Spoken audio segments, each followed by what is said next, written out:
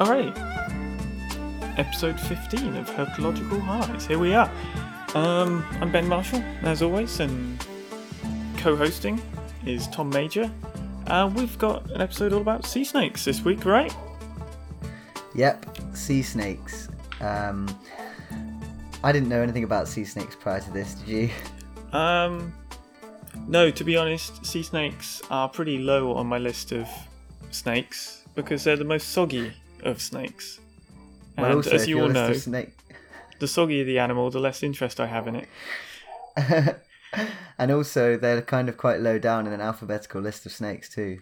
So it's only natural that we would come to them later and sooner. Well, I mean, it's no Xenopeltis, but okay. It's no Zoomenis. So yeah, these are the sea snakes. They've been around for quite a long time. I had no idea. They've been around since the Cretaceous period. 70 million years ago they first evolved. And some of the first sea snakes, the ancient sea snakes, had really cool names. I read about this a little bit. And then they, tried to rebrand themselves and failed miserably. They tried to be too cool. Names got worse. Yeah, sounds about Just right. about right. Well, there was a really primitive one called Pachyrhachis problematicus. How wicked is that? And it's because it was really primitive and it actually had legs and a pelvis. And Nice. So the problematicus was, they couldn't decide what it was. Obviously, they later decided it was a really primitive snake that still had the kind of semi-vestigial pelvis and legs. And then there was another one, which is a bit more recent, called Paleophis colosseus, which just means colossal ancient snake, which is pretty on point because it was as many as 10 meters long. So we're not talking Titanoboa size, but still pretty beefy. Well, I don't know. I'm not sure. There's the estimates for Titanoboa where they lie because I had a very interesting thought the other day. And by the other day, I mean 2 days ago. And a lot of the Titanoboa stuff is based off spine, like vertebrate size, isn't it?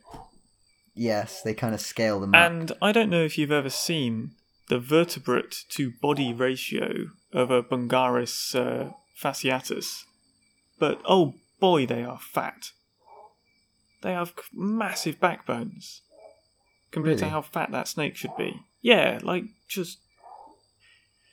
I mean, the only way I sort of put my mind to rest was thinking, no, don't worry, Titanoboa wasn't related to Bungaris. It's fine. They're much more distant. Deal with the boas and the anacondas. But if it had a spine like a Bungaris, it wouldn't have nearly been as big. Those things have got such a meaty backbone. And like the scales are infused to the bone. Really? Yeah. Or at least, the guys here couldn't get them off. Wow. That's terrifying. Imagine a 40-foot long Bungaris. Imagine a 5-foot long Bungaris. Still pretty Yeah, I mean, daunting. Yeah, and they spray out poo, which has got king cobra scales in it. That's pretty badass. But sea snakes. Completely going off on a yes. tangent. Sea snakes. Well, actually, it's not that much of a tangent because crates, some of the sea snakes are crates. So we're circling back. There's 70 species of so-called sea snakes. They're all from the family Elapidae, which is, as we just said, crates, coral snakes, cobras. Fixed fang And all, badasses. these Proteroglyphus snakes with the front fixed fangs.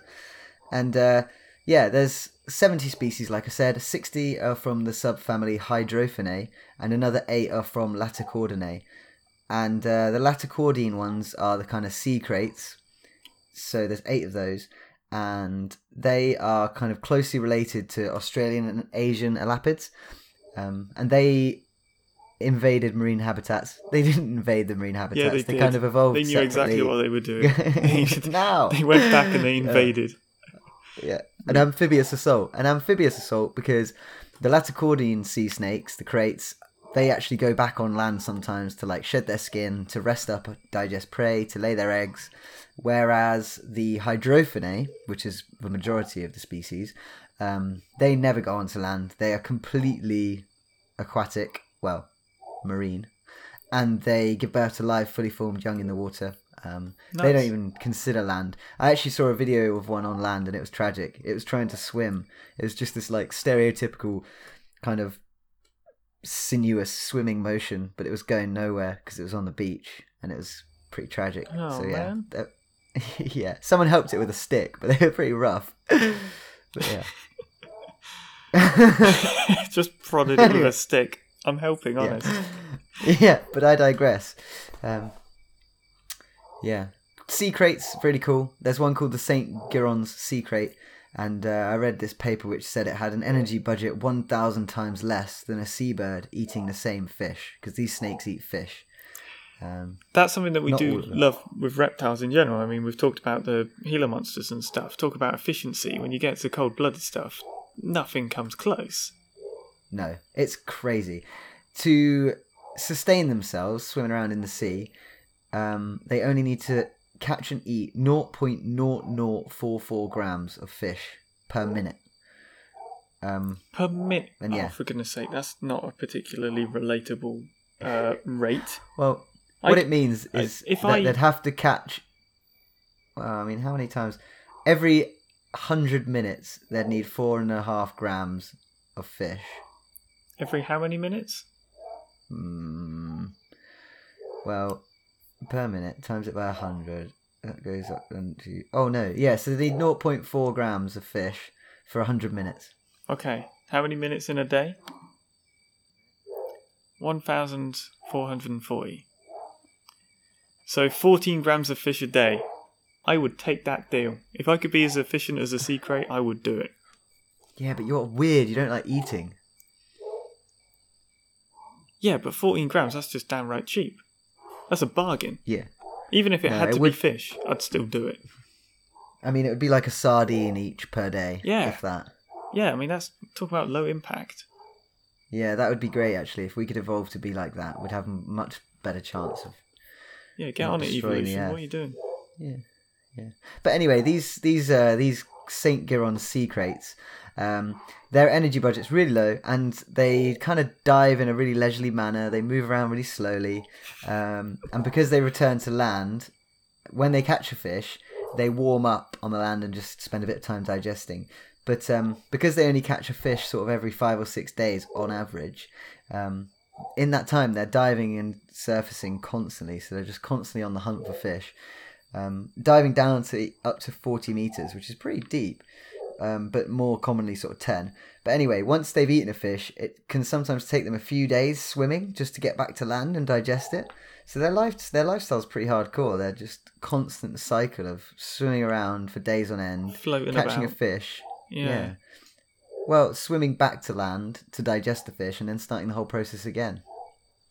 Yeah, I mean, that to me, that seems pretty similar to a lot of seabird lifestyles where you spend most of your time fishing, then you go back and, I suppose, give it to whatever other seabird, be that young or whatever, and rinse and repeat.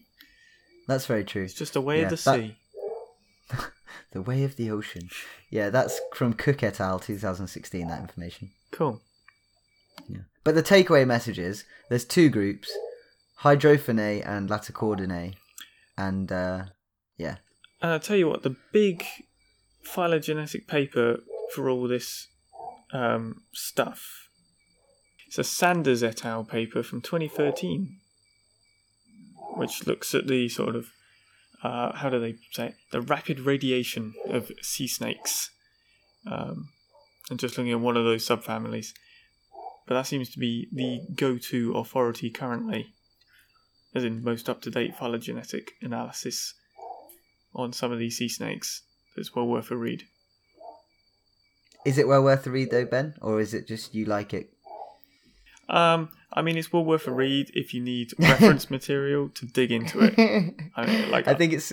I'm not it going to sounds say to me like go read it casually, because it won't be a casual read.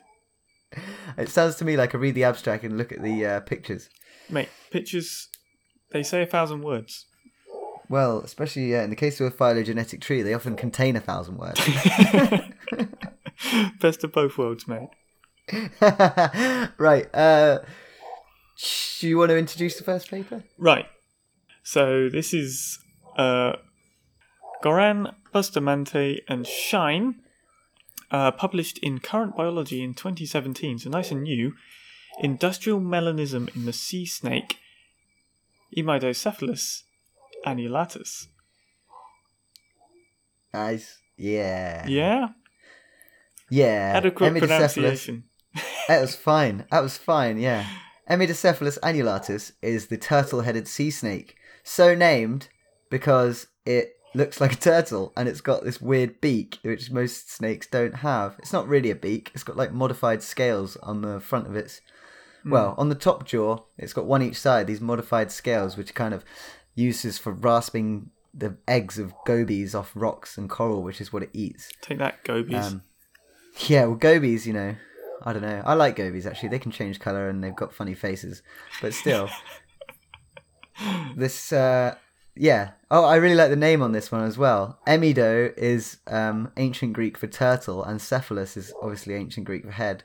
So the generic name means turtle head. But shouldn't you hate that because it's an animal named after another animal? Oh, yeah, they kind of get a pass when they use ancient Greek, though, because that's just like an extra layer of kind of nuance and complexity, which I like. I feel like that's a little hypocritical of you. Ah, God, it is actually, isn't it? Yeah. Maybe I should just change my mind. No, I'm going to stick with it. I like it. And yeah, turtle heading is quite funny. It's quite a funny, weird little phrase, which means it's something quite funny and a bit naughty. So yeah. But this species is found in the waters of tropical Australia, from the Timor Sea to the southwestern Pacific. It also occurs in the Philippines and in New Caledonia, which is a really cool place in of itself, and the Loyalty Islands nearby. It really likes shallow water. It's associated with water less than 15 meters deep, with coral and sand. So it's got good taste in terms of nice snorkeling beaches to live on. And yeah, the data for this study was actually collected from people snorkeling, which is just like how you can be a herpetologist and go snorkeling. It seems grossly unfair that you can have it both ways like that, but there you go, some people have. Yeah, you need to work with sea snakes, saltwater crocodiles, or turtles. Yeah, right? I don't know, I wouldn't be the first in line to snorkel with a crocodile. Well, no, the crocodiles snorkel with you. What, like... It just makes no sense. Anyway, like I said, these little freaks eat fish eggs, which is kind of unusual for a snake to be eating fish eggs. Yeah, they scrape them off the coral. There's also a suspicion that they're social behaviour and they have friends. Yes. I read the paper by Shine. I don't know. I wasn't 100% sold on it. The one about the consistent capture ones over time. Yes. Yes, cryptic sociality in sea snakes. Yeah, I'm a little bit dubious about that being... I don't know. I felt like there's better evidence out there for cryptic sociality in snakes. Yeah, it was also weird because there was a suggestion that they spend time travelling from deep water to shallow water, but they were only surveying the shallow water, so they don't know what they're doing in the deep water. And it's like, well, I don't know. The analyses didn't seem that robust to me. I didn't really think that they didn't really make any conclusions that were firm, but I didn't feel like what they were saying really demonstrated what they were suggesting it did well. I'm ready to be corrected though. Yeah. But no, anyway. I got the same sort of thing where I moved on to other papers that I felt proved the point better, but yeah, that's completely irrelevant. No, it's not. It's sea snakes, so it is relevant. What am I talking about? You're irrelevant. Yeah, so anyway, that one funny thing about that Shine et al. 2005 paper, I'd be interested to hear other people's perspectives on that paper, actually. But it was all Shines. All 4 authors were Shines, so I think maybe it was a family holiday turned research trip, which sounds awesome. I think that's a good way to get your kids involved in research. Get them on a paper. But Dad, I don't want to research sea snakes. I said get that draft to me by the beginning of next week. Get your snorkel on and get in the sea. We're researching sea snakes. What do you know mean? to have fun. This citation's 20 years old. Find something new. Oh, good times. Yeah, so anyway, this paper we're on now, we're back on the industrial melanin. So the story goes that Claire Guiran, who is the lead author of this study, who's a marine biologist from the University of New Caledonia, who was kind of an occasional helper of Shine's collecting sea snakes, she spotted a paper by Chatelain et al. About Parisian pigeons. Yes, the pigeon paper's neat. I like this because this is something that people just see every day, with darker pigeons supposedly being more successful in urbanised areas. And it's suggested that the pigeons in those urban areas are pushing, or whatever mechanism internally in the pigeon is removing heavy metals from inside the pigeon to pigments in feathers so they don't have to deal with them, hence the darker pigment. And so Yes. more darker pigeons in heavily polluted urban areas and more successful because of it. Yes, and so based on that, Guaran noticed that there were groups of snakes in certain areas which had darker pigments in their skin and areas where the snakes were more banded. So this is the Laticorda. The species we're looking at in this paper is the Emidocephalus that we were just talking about, the turtle-headed snake. Yeah. And there was a suggestion that the snakes which had darker pigments were found in areas with heavy metal pollution, either runoff from mining operations. I think that was the majority of it, actually. Yes, there's another one that if people want the actual details of the mining operation, there's a Bonnet et al. Paper from 2014 that look at all the sort of fish and coral reef contamination coming out of sort of the New Caledonian areas and the impacts that's having on the sort of marine environment. That's the sort of paper that gives the background to what's being done to the environment, which seems pretty substantial. Right. So they're living in areas which seem to have more heavy metal pollution. They're darker. And so the suggestion that this paper is making is that the snakes are ingesting the heavy metals and then sequestering them in their skin via means of darker pigment, and that because of the amount of heavy metals that are in the water and in the things they're eating potentially, it conveys a selective advantage for them to be darker so that the poisonous metals are being removed to their skin. Yes. Which also does make sense. That they are removing that skin more frequently. Yes, they shed their skin more. Yeah. Yeah. The other trouble was they actually couldn't test the skins of the turtle-headed sea snakes because they shed their skin underwater. They're fully aquatic. So they instead tested the Laticorda species, the sea kraits, rather than the proper sea snakes. And they found that they have more heavy metals in their dark bands than their light bands, because the heavy metals bind to melanin, which is in the dark pigment in the skin. And so the dark bands contain more of these noxious metals than do the light bands.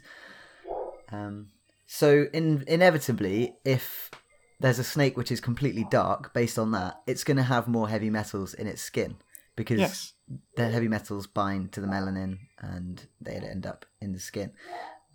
So that's really cool and that's an interesting finding. But I think drawing the conclusion immediately that there's a causative link between the pollution and the snakes becoming black, I think that's a bit of a stretch. Well, I think the bit that sort of drives that home is showing that certain more melanistic populations are found in higher polluted areas, right?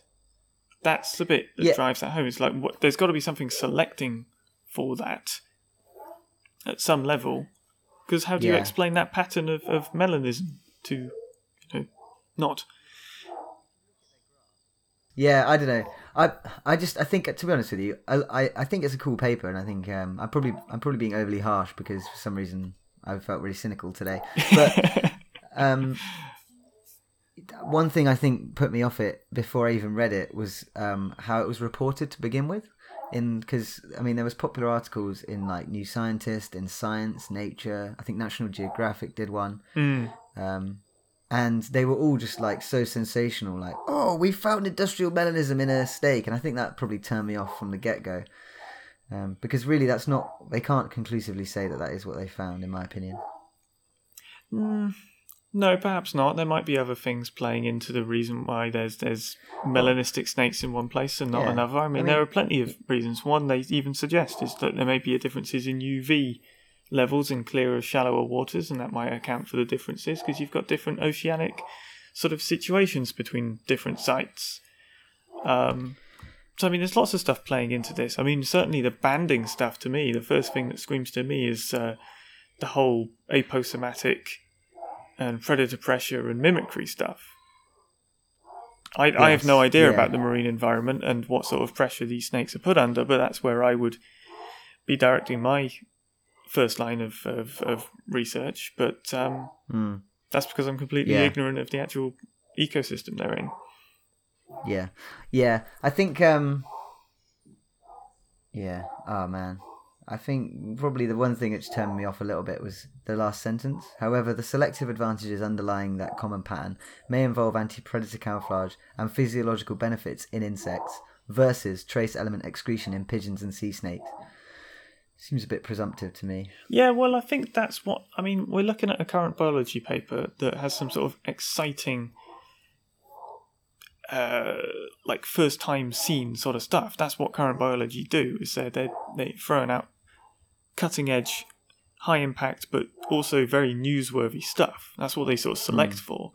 So in that sense, if it's a little bit shaky around the edges, but there's a very interesting story here, which there is, I think it's absolutely justified getting it out there, and this is going to prompt a hell of a lot more questions. And in that sense, it's absolutely worthy. I don't think really stuff is overstated. I mean, I understand your reservations with accepting the mechanism, but I don't think they really... the whole discussion is talking about that mechanism that they're taking as read, but throughout it is with shoulds and possiblies and things that I don't think go too far.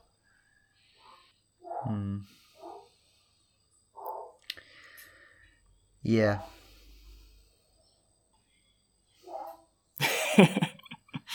Yeah? Yeah, no, yeah, you're probably right. I don't know. I was just, I still don't buy it really, to be honest, but yeah. Yeah, well, no, you don't have to buy it. You absolutely don't have to buy it. But I think it's serving its purpose as getting people talking and getting people considering this as a... Pollution is not only changing things in terms of mortality and stuff, but it's changing the sort of morphology of species. And I think that's something worth being aware of and worth considering, and warrants further research, doesn't it? Yeah. I think you're right. Yeah, I'm probably being quite harsh. I just reread the paper while you were talking, and I was probably a bit harsh. But still, I think, to be honest, what actually happened was my initial discomfort about this was reading. I saw the articles written about it before I saw the paper, and I think I was already ticked off. Like, well, that's just. And in fairness to Shine and Guaran and everyone, they haven't actually been too. No, I think that's always going to be the way. The way these papers are reported, always going to overstate stuff because you've got to get people clicking. But I think it's kind of neat. I think it's kind of neat, and I think it's kind of a neat case study that should be followed up on. What would be amazing is if you find it in some sort of terrestrial species. Yeah. Well, I mean, I got reading about heavy metal sequestration quite a lot after this. I was reading about crustaceans and, lobsters and crayfish and all these things and how they do it. And, it's quite common in limpets as well. And, I just did some reading on heavy metal sequestration. There's a review by Ahern et al. In 2004 for crustaceans. And there's something called metallothioneins, which are proteins which bind to metals really easily, even when there's really low concentration of the metal. And then they park them in lysosomes where they kind of somehow digest. It gets a bit mysterious after that. I didn't really understand it. / we don't quite know, or we didn't in 2004. There's lots of other mechanisms. Well, see, this is the sort of detail that you need to identify to really prove that conclusively, don't you? You need to see that happen in a sea snake and show the movement of these heavy metals, and then you can be pretty confident that it is an actual mechanism being used to deal with this increased pollution. Yeah, and it just seemed bizarre to me that the melanin, that these heavy metals ended up in the skin. I mean, I wonder, because sea snakes can slightly breathe through their skin. Yeah, what was it? Something like 20... Got some ludicrous amount of oxygen they get through their skin. Yeah, it is 23 or 25% or something like that. So I wondered if maybe during that gas exchange, the heavy metals were sneaking in and being secured in the skin. I don't know. Yeah. I don't know. It's all just... yeah, I think potentially. It's all just a bit vague. Anyway, should we move on? Yeah, I'm just going to stop. 12 to 33% of oxygen through their skin while they're swimming. That's just mind blowing. It's a snake, not a frog. What's it doing? Freaky frog snake. Yeah. Anyway, I'll stop whinging now. I did enjoy this paper, and I thought it was cool, and it certainly highlighted a good idea. But yeah, I don't know. I just got left feeling like I didn't understand because I wasn't given enough information. Well, that's current bio, man. It's trimmed down for the sake of brevity. It really is. Yeah. Maybe I'm just being slightly daft as well. I got really, really caught up on it earlier on. I think I've come across really badly in what I've said, but yeah, thinking. Well, a quick apology now, and all is forgiven, right? Anyway, so should we move on to the second paper? Yes. Yeah, yes, please, Tom, shut up.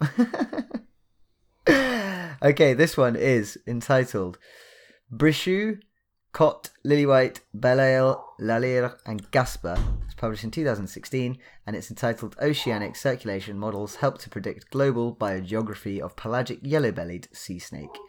And it's published in Biology Letters, and this one's open source, so you can read it if you'd like. Yes.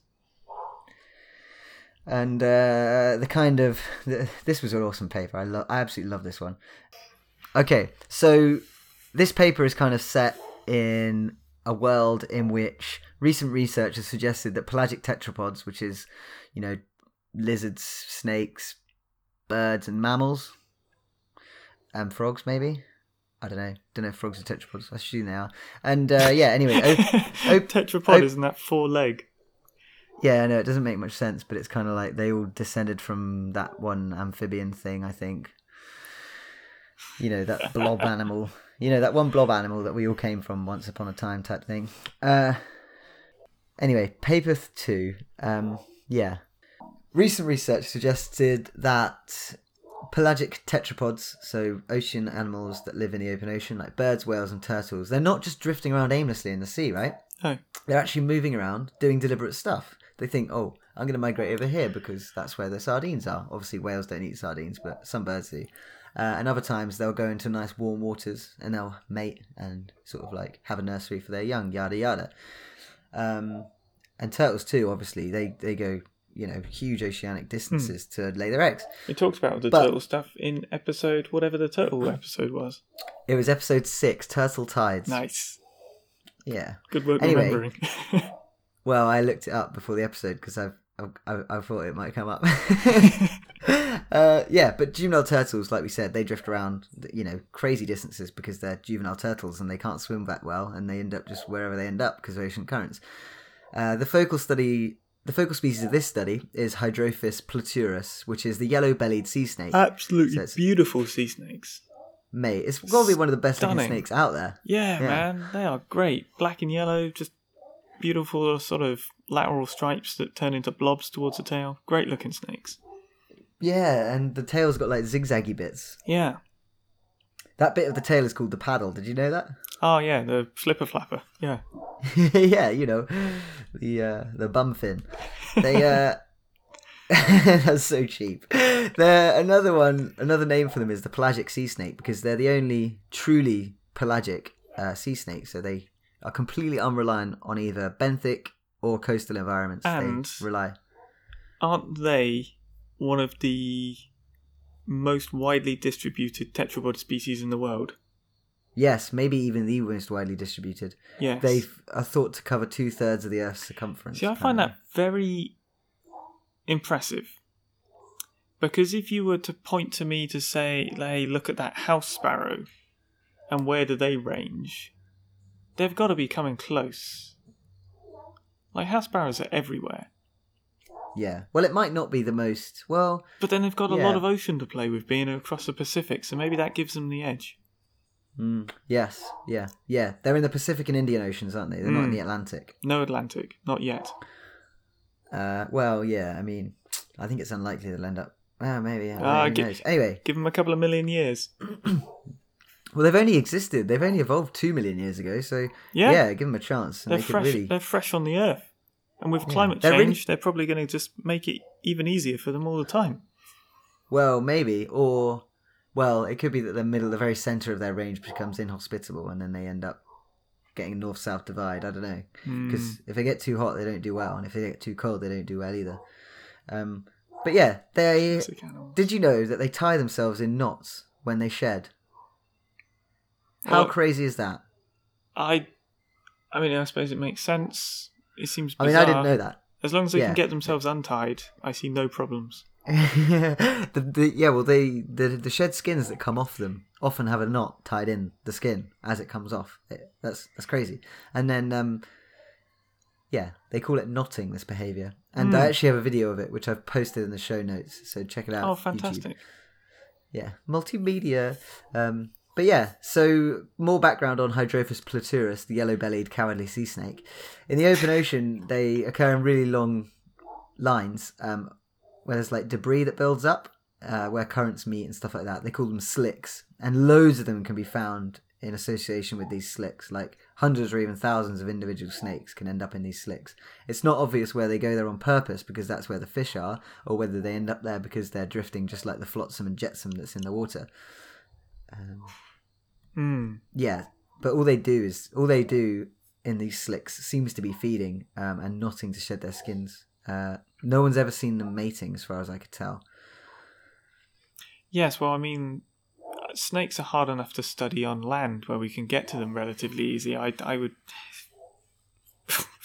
Goodness knows how difficult it is studying a species of snake in the middle of the ocean. At least they're yellow. Yeah, well, yeah, but that's the thing, isn't it? They're kind of black on top. They're counter-shaded. Deceptive little snakes. But yeah, I thought this paper was really cool, and the figures in the paper are insanely nice. Yes, so should we get into actually what the paper did? Yes, yeah. So much the same way the turtle paper we discussed with, what was it, leatherback turtles and their dispersal. Or was it loggerheads? It was a type of turtle and their dispersal. This is another modelling paper basically looking at where these snakes will end up if they were to just drift on ocean currents, and to test that to see how sort of viable a population would be if it was just relying on ocean currents. Because as we've alluded to, if it gets too hot, if it bumps over, 33 degrees Celsius? Yeah. Can't handle it. And if it drops below like 19, 18, they can't hack it either. So you've got these very nice, stable and consistent thresholds, that you know, an upper band and lower band that you can base viability of a population on. So that's exactly what they did. They modelled a whole bunch of what did they term them as? Inert particles. So these are snakes being modelled like they're not putting any effort into going one way or another. Very simple, but tests the ocean circulation stuff rather well. Yeah, and they had really good data on past ocean circulation. So they had data from 2002 to 2008, which was realistic oceanic movements, including the temperature, the sea level, and the salinity of the sea. And they basically just dropped loads and loads of these snakes in the sea at the places where they had records for the snakes being found. They computed 10 years worth of the model, and they saw where these snakes would have ended up.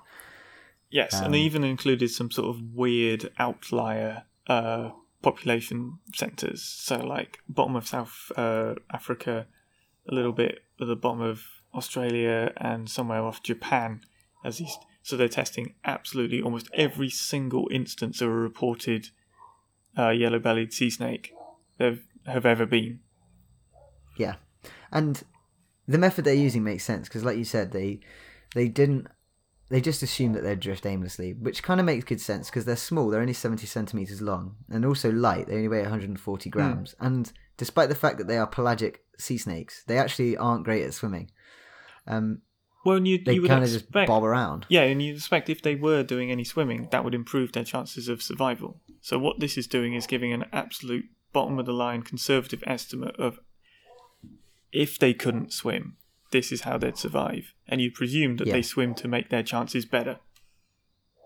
Because the assumption that they would swim and make their chances worse seems nonsensical. Yes. Well, I'm sure there is the odd one.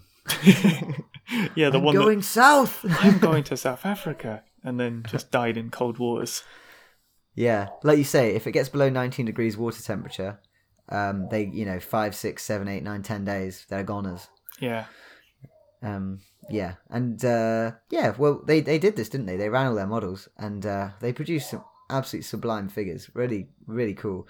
And as it turns out, snakes which originated at central latitudes between 20 degrees north and south, so a ring around the equator in these two oceans, were the ones who were most likely to survive long term.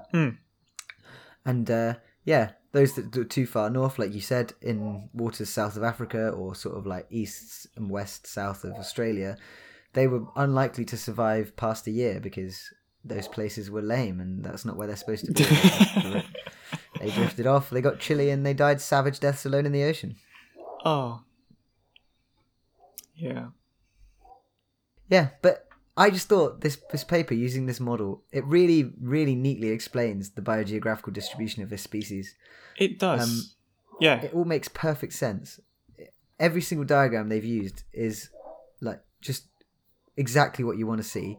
The one which is like light, more red, depending on how many of the populations mixed, shows that there's really good population mixing as well. In between these currents drifting around, they're all mixing together in the good parts of their range. 18 different populations are mixing in the centre of the range, which explains why this species is not very genetically distinct throughout the range. They're very much a kind of homogeneous mass of genes.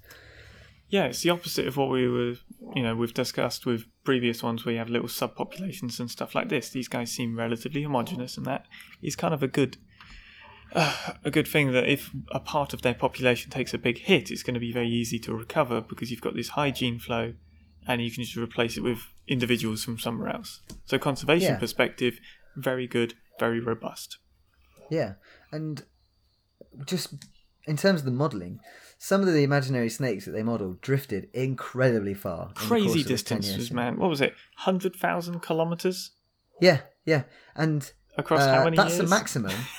10 years. So it's 108,000 kilometres. So, 10,000 kilometres a year. They're just drifting around eating fish. Yeah. I mean, what a way to live your life. You're never in the same place twice. They're just going and going. And then that was the maximum. But then the average was 34,000 miles. So that's an average. That's an unbelievable distance. And then... 30,000 kilometres. Sorry, kilometres, yes. Yeah. Thank you. Yeah. And they were also going east and west, not just north and south.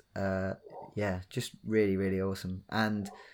they mentioned at the beginning of the paper that recapture rates of this species were really low. And I mean, it's not exactly surprising, is it? Yeah, what you're going to... drop them back in the sea and they're going to be gone. They're going to drift off. The only way you're going to recapture these guys if your sampling effort covers the entire Pacific Ocean. Like, no chance. Absolutely no chance. It's really awesome. It makes you think there must be some kind of... I mean, it's mental. One's born, it drifts 108,000 kilometres. Maybe it reproduces there, and then potentially its offspring somehow drift back or something like that. All just sort of homogeneous. Maybe they drift back over the course of 4 or 5. Yeah, absolutely awesome. Really fun paper, and it's free as well, so everyone should have a look at it just for the pictures. The pictures biology letters. Open access, very nice. Highly recommend. And so, have you got anything else to say on that one? I don't think so. No. Cool. Well, should we move on to our special segment, our treat segment? Species of the bi-week. Yeah, we need a jingle. We so badly need a jingle. Species of the bi-week. Except for this week, it's the subspecies of the bi-week. In the interests of maintaining a theme over our usually scrupulous standards for a species. We've gone for a subspecies. But, I mean, in a beautiful twist of fate, it's a subspecies of the snake we were just discussing. Yeah. And what really is a subspecies?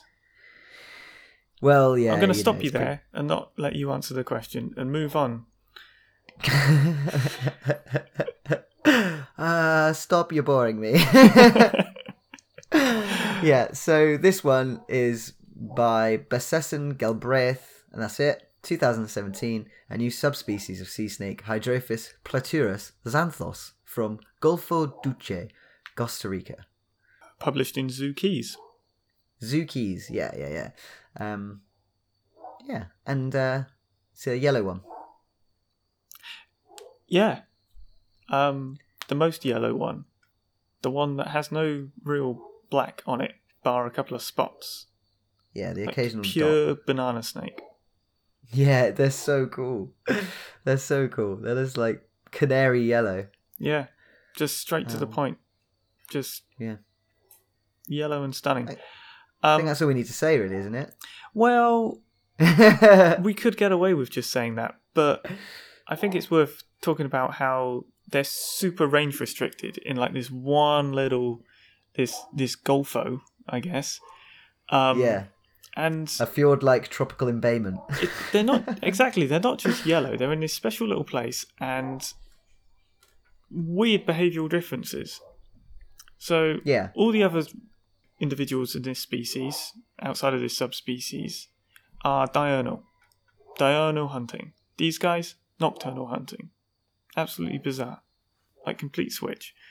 And while the other ones prefer like sheltered, steady waters, these guys like the rough waters. Yeah, they're just non-traditional Hydrophis platyruses, aren't they? Yeah.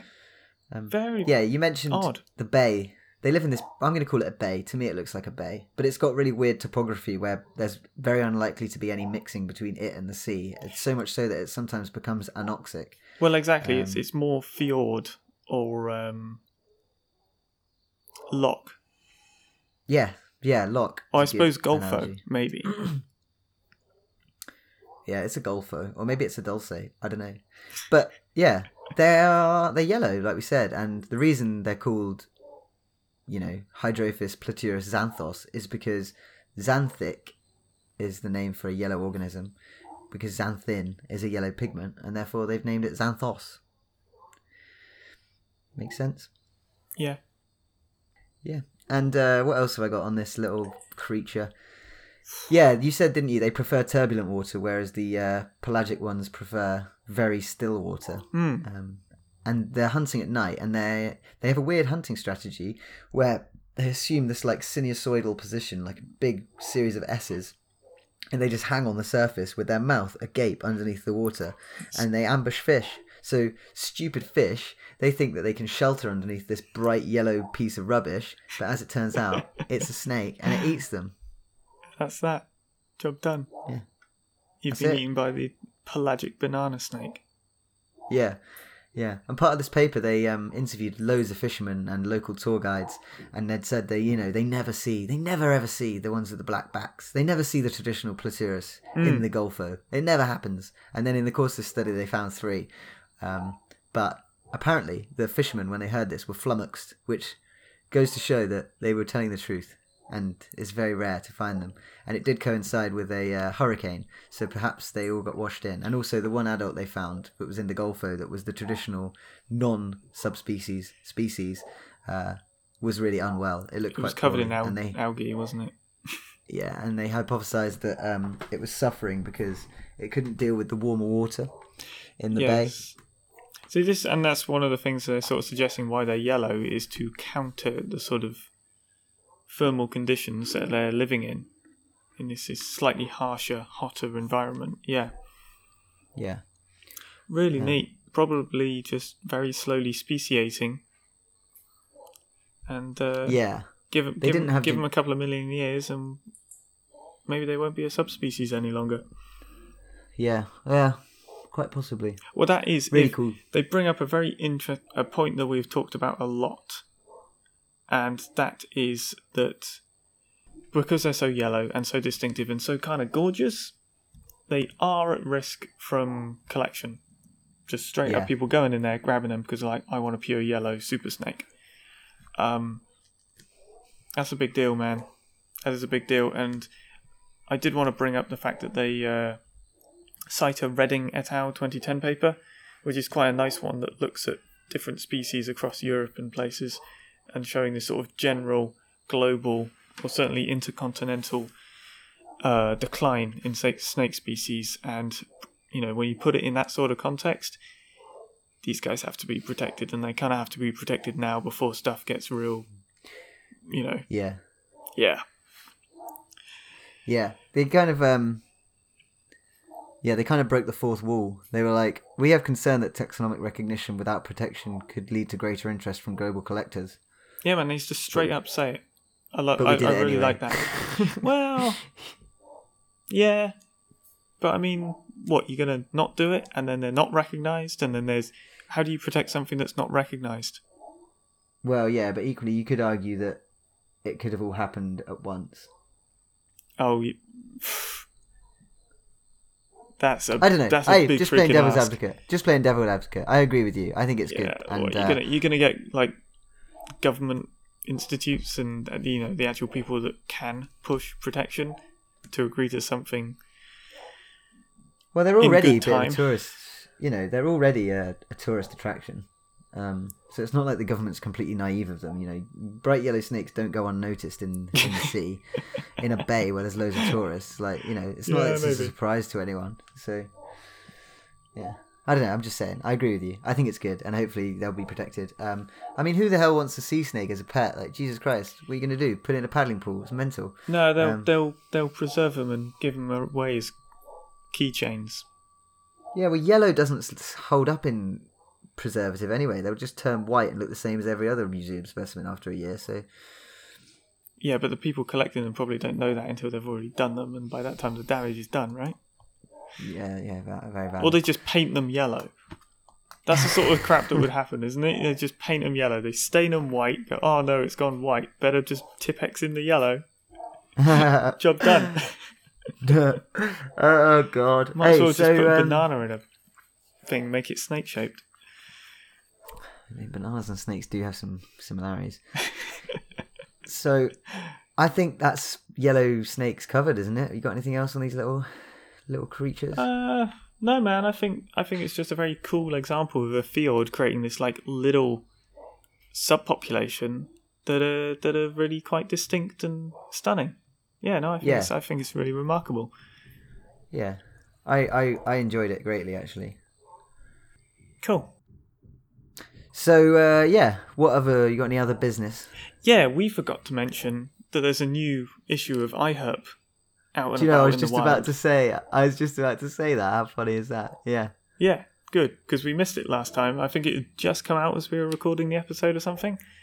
And yes. So we just weren't quite clued in. But it's out. Yeah. Freely available for anybody to go grab and read all about. A lot of lizard stuff. In this one. Geckos and some cool shingleback stories. Oh yeah, the shingleback one's awesome. Shingleback stuff is wicked. So yeah, iHerp. What else was there? There was a cool one about Galapagos. The turtles. The tortoises. Come on. Yeah. There's some really nice photography as per usual. It's just an awesome edition of a really cool magazine. So yeah, everyone should check it out. Yeah, man. Any other business aside from that? Any other business? I don't think so. I don't think I've come across anything particularly noteworthy to bring up to people. Apologies for last episode being a wee bit late. Hopefully this one isn't. Yeah, that was... it's just a bit of a... Everything added up, didn't it? But hopefully it'll be alright this time. I think we'll be alright. Internet's holding out. We're surviving. I don't have anything else to say, really. I'll put a link to the new edition of iHerp magazine in the show notes. And yes. Yeah, that video about the yellow-bellied sea snakes and all our other references, etc. Wicked. Cool. Yeah. Well. Oh, and we're gonna have an interview coming out as well soon, aren't we? Potentially, yes. Yeah. Potentially top secret. Oh, it's gonna be a surprise. Yeah. And that's about it. So yeah, I think that probably say thanks for listening. Really. Well, and If if you- you want to get in touch, what have we got? We've got hubhighlights@gmail.com. We've got Yes. @hubhighlights on the old Twitters. And we have, what do we have? Facebook/hubhighlights on the Facebooks. I think that Yeah. pretty much covers everything.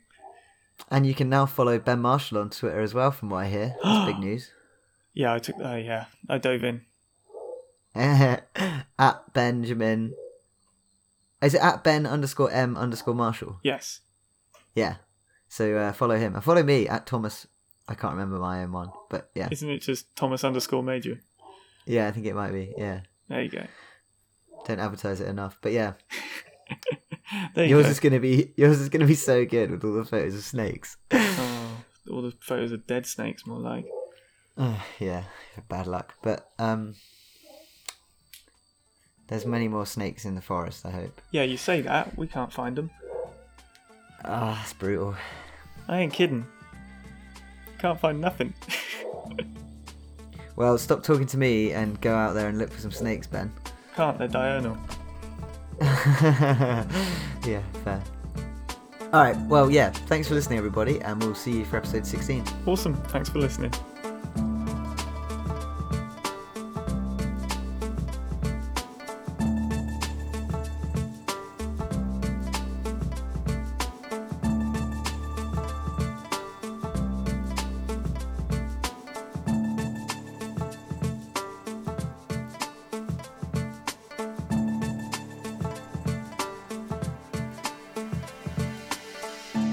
Oh, yeah. Mr. Blobby. Yeah.